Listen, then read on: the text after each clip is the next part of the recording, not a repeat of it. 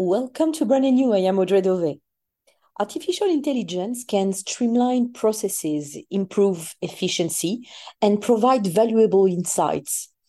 Zooming in on its impact on the legal industry, AI even excels at tasks such as legal research, document analysis, and contract review, enabling lawyers to handle large volumes of data more quickly and accurately than ever before.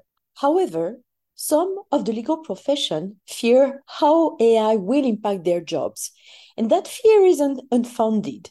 Goldman Sachs estimated in a 2023 report that 44% of current work tasks could be automated in the legal field. But what does AI mean for the legal practice?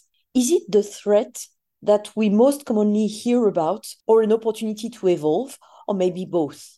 In short, is AI the revolution that many talk about for the legal world, and how can we prepare for it? Our guest today is no less than Richard Susskind.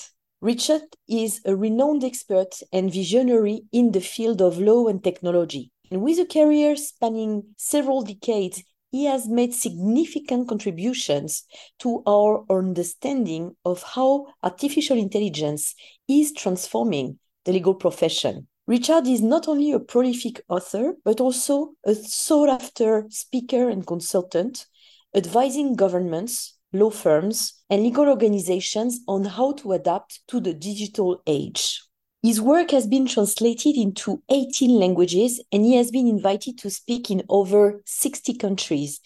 He has written 10 books, including The Future of Law, Tomorrow's Lawyers, with 3 editions, The Future of the Professions, with Daniel Susskind, and the last edition was published in 2022, and Online Courts and the Future of Justice, with 2 editions. He has also contributed more than 150 columns to the Times, and in 2000, he was appointed an officer of the Order of the British Empire by Her Majesty the Queen. In 2022, it was announced that His Majesty the King had approved Richard's appointment as an honorary King's Counsel. Richard, thank you so much for joining us today. It's a great pleasure to be with you. Thank you, Richard. So, thanks to the recent development of large natural language processing models, artificial intelligence tools are currently being applied to many legal tasks such as research, e-discovery, due diligence, litigation prediction analytics, contract review or drafting, and other document generation and management. Richard, can you provide a kind of overview of the impact that AI currently has on the legal ecosystem? Certainly. I think it is true to say that in November of last year, with the launch of ChatGPT, lawyers became far more aware of the way in which AI might impact on their work. But the field of AI and law actually is far older than last November. There was a first generation of AI systems which we called rule-based expert systems, and they were developed in the 1980s, and that technology is still used today. The best way to understand this is in terms of a big decision tree or flowchart. So you can take a complex piece of legislation, for example, and you can offer a path through which people who are non-expert can navigate. So the idea of the rule-based expert system is essentially to create a decision tree. And if you take automated document assembly systems, document automation, almost all of these work on the basis of that first generation of AI. Then there came the second generation based on what is known as machine learning. And there are broadly 2 forms of machine learning system in law. The first we can call predictive, and the second we can call generative. The predictive systems are perhaps best exemplified by the kinds of technologies that can predict the likely outcome of a court decision. So in the United States, for example, a system called Lex Machina For many years, it's been said that it can predict the outcome of patent disputes more accurately than any patent lawyer. Interestingly, it doesn't make these predictions by searching across the full text of judgments. It has instead records of past cases, who the judge was, who the lawyer was, the nature of the claim, the size of the claim, the name of the party, and so forth. And it turns out that we can make more accurate predictions using computational statistics than by using the legal method. But predictive technology is also used in, for example, document review and litigation, where you have a large number of documents to review. You train a system essentially to help identify or isolate those documents that a human expert lawyer would identify as the most relevant for a case. And we also use that same technology, for instance, in due diligence work and transaction work. Again, we train these systems and they can identify the contracts or the clauses within contracts that perhaps most urgently need attention. So broadly speaking, what we do in these machine learning systems is we gather together huge amounts of past data about cases, about transactions, about documents and so forth. We gather them together, and these systems can make predictions on the basis of this large amount of past data. The second sort of machine learning system, also using huge amounts of data, are called generative systems. And although they have been around for a few years now, as I said, they became very public in November of last year with the launch of ChatGPT. Now, these systems are generative, which means they generate content so that when you interact with them, and the chat bit is essentially the mimicking of human conversation, when you would interact with such a system, you could ask it, for example, to compose a poem or to paint or generate a landscape or generate music or videos or even write code. So these systems on request can generate content. Again, they do so on the basis of huge amounts of past data. But whereas something like Google is a search engine, these systems are a little like an answer engine. They actually answer. You could ask a question of the system and it will give a plausible answer. Now, the systems can also draft documents, compare documents, summarize documents. They can visualize documents. They can organize evidence. They can organize arguments and provide arguments. So they are beginning to undertake many of the tasks that historically we thought only human lawyers could undertake. But the final thing I want to say in this introduction is that ChatGPT and its successor systems and competitor systems are still very much in their early stage. It is the single most amazing system I have seen in my 40 years of working on AI, but I want to urge your listeners to appreciate that we're still at the foothills. And I think a lot of the commentary on AI and law is hugely overstating the likely impact in the short term. But more importantly, I think it's understating the likely impact in the long term. Just to rebound on what you said about ChatGPT, there are more paradigm shifts that can make maybe certain legal professions useless in some way than resources that create efficiencies, or both? I think this is a very important point to make. It's perhaps not of ChatGPT 3.5, which is the version being used today, but if you project ahead to maybe GPT 7 or 8, you will have systems that are not just automating, streamlining, improving what we currently do in law, but they will actually be changing the very nature of legal problem solving and legal risk management. If you think, for example, of your own work as a senior in-house lawyer, much of what you do is trying to anticipate legal problems rather than solve legal problems. And I believe that new generations of AI systems will be able to, as I often say, put a fence at the top of the cliff rather than an ambulance at the bottom. I just want to urge again that ChatGPT really is a new chapter in a story of AI that's maybe 50 years old in law. it's absolutely not the final invention. There'll be many more inventions in AI and law, and probably many that are more impressive than ChatGPT. But it offers an early insight into how profoundly the technology might change the way we practice law and administer justice. So many lessons have been learned during the pandemic, with all courts going fully online and everyone on the org chart being required to navigate all the corresponding tools on its own, from Zoom to e-filing through contract management platforms. Do we still have more to learn from what happened and more structural and long-term consequences? Wasn't it fascinating, although very frightening at the time, but just how adaptable lawyers and judges turned out to be? We always say, and I always say, that lawyers are conservative, and they are.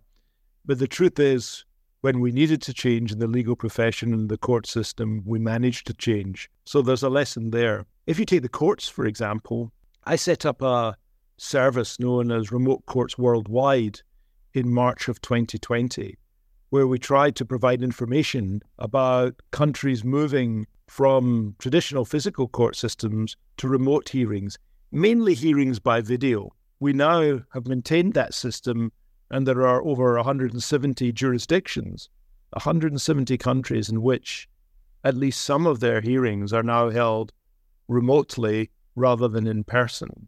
And I think it changed many people's minds, because many people felt that the way the courts are run and the way that lawyers function couldn't really be changed. It could be perhaps improved and streamlined, but not fundamentally changed. And I think the pandemic opened people's eyes to entirely new ways of working. It encouraged us to ask fundamental questions. I often say, is court a service or a place?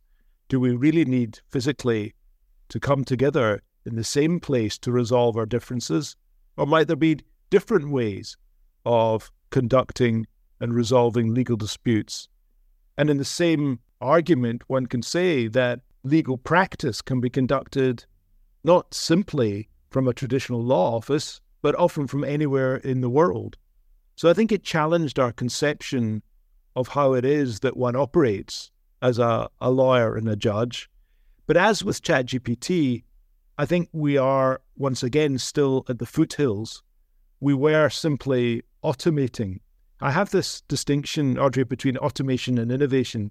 Automation is basically computerizing what already goes on, and innovation, in my terms, is using technology to allow you to do things that previously weren't possible.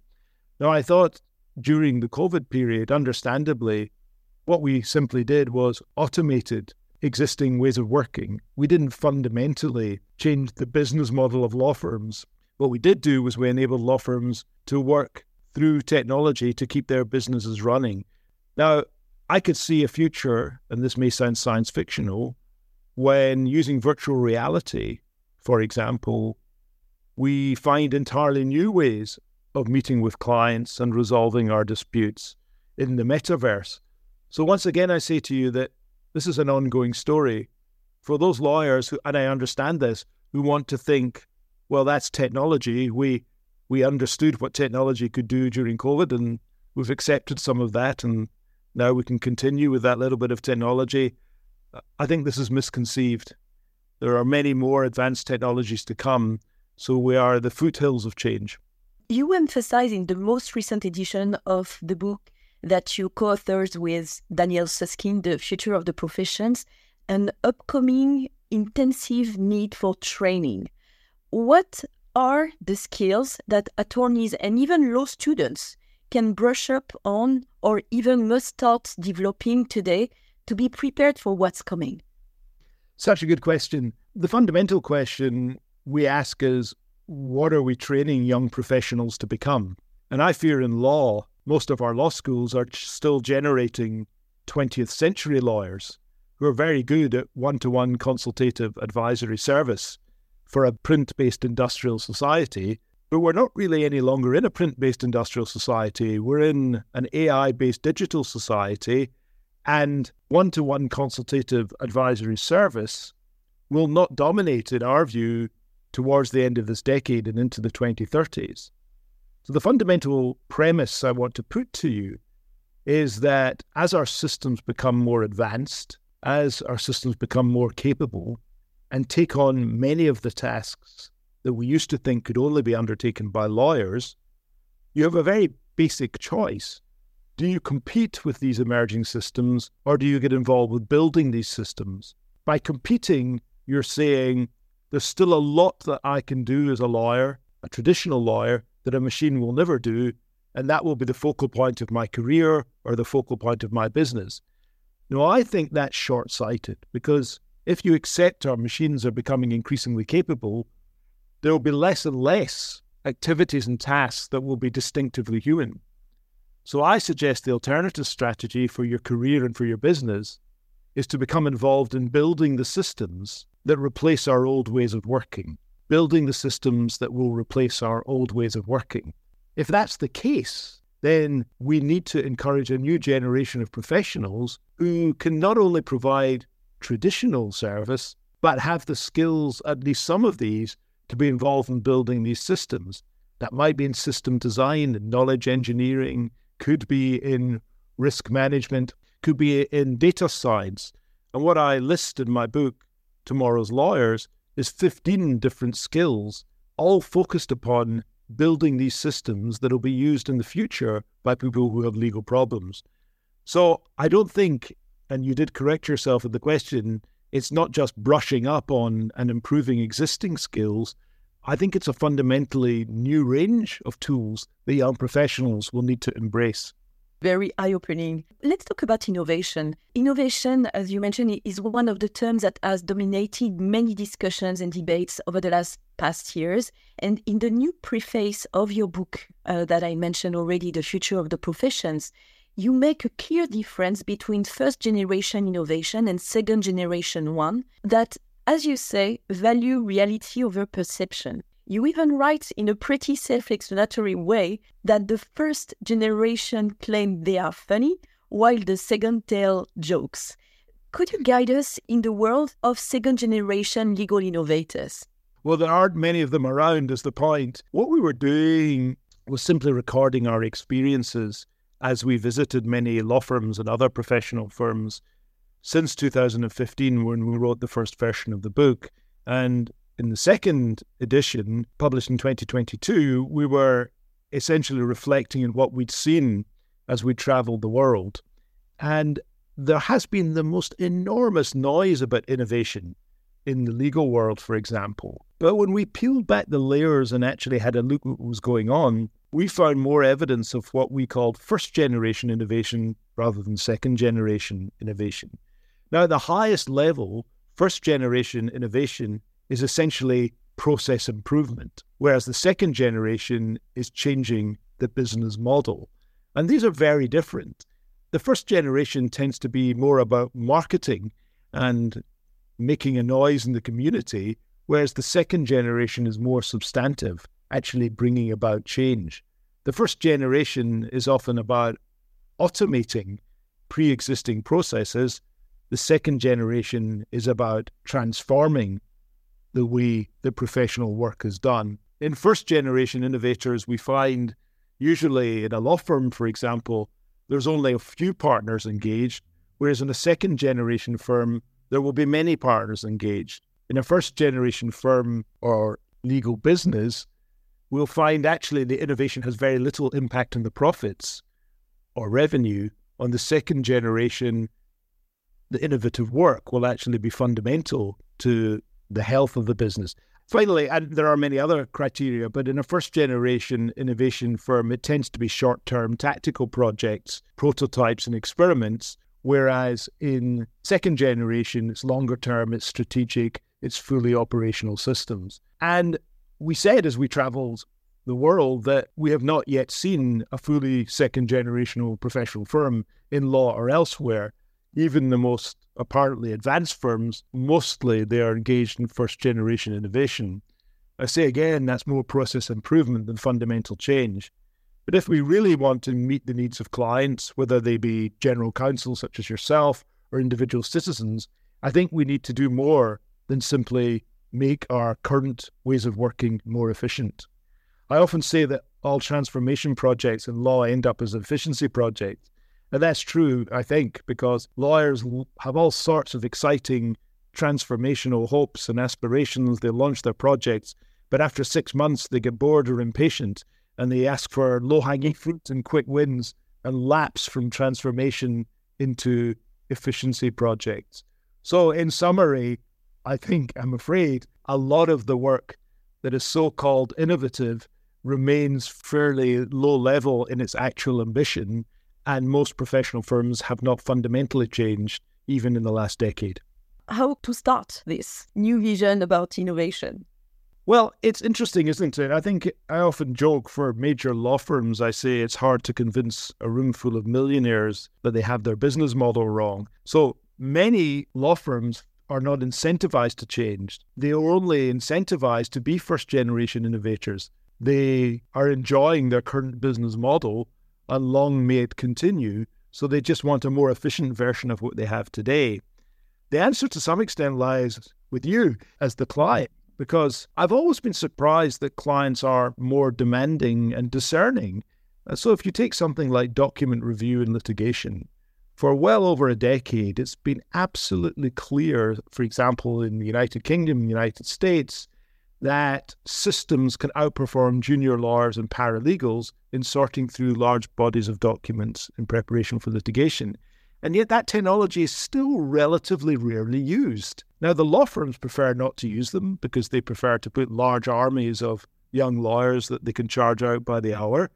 But from the client's point of view, this simply doesn't make sense. And I see there are cultural obstacles here, and people are often within in-house legal departments nervous about instructing on the use of technologies with which they're not familiar. But the drive has to come from the market. As long as the providers are doing well, they're unlikely to want to change. If that drive does then come, I think the most interesting change needs to be away from saying what we're doing in our firm is making what we've already done in the past more efficient, to saying, let's revisit entirely our business model.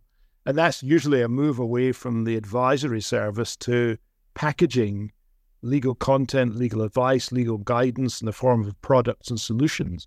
A very different way of looking at innovation.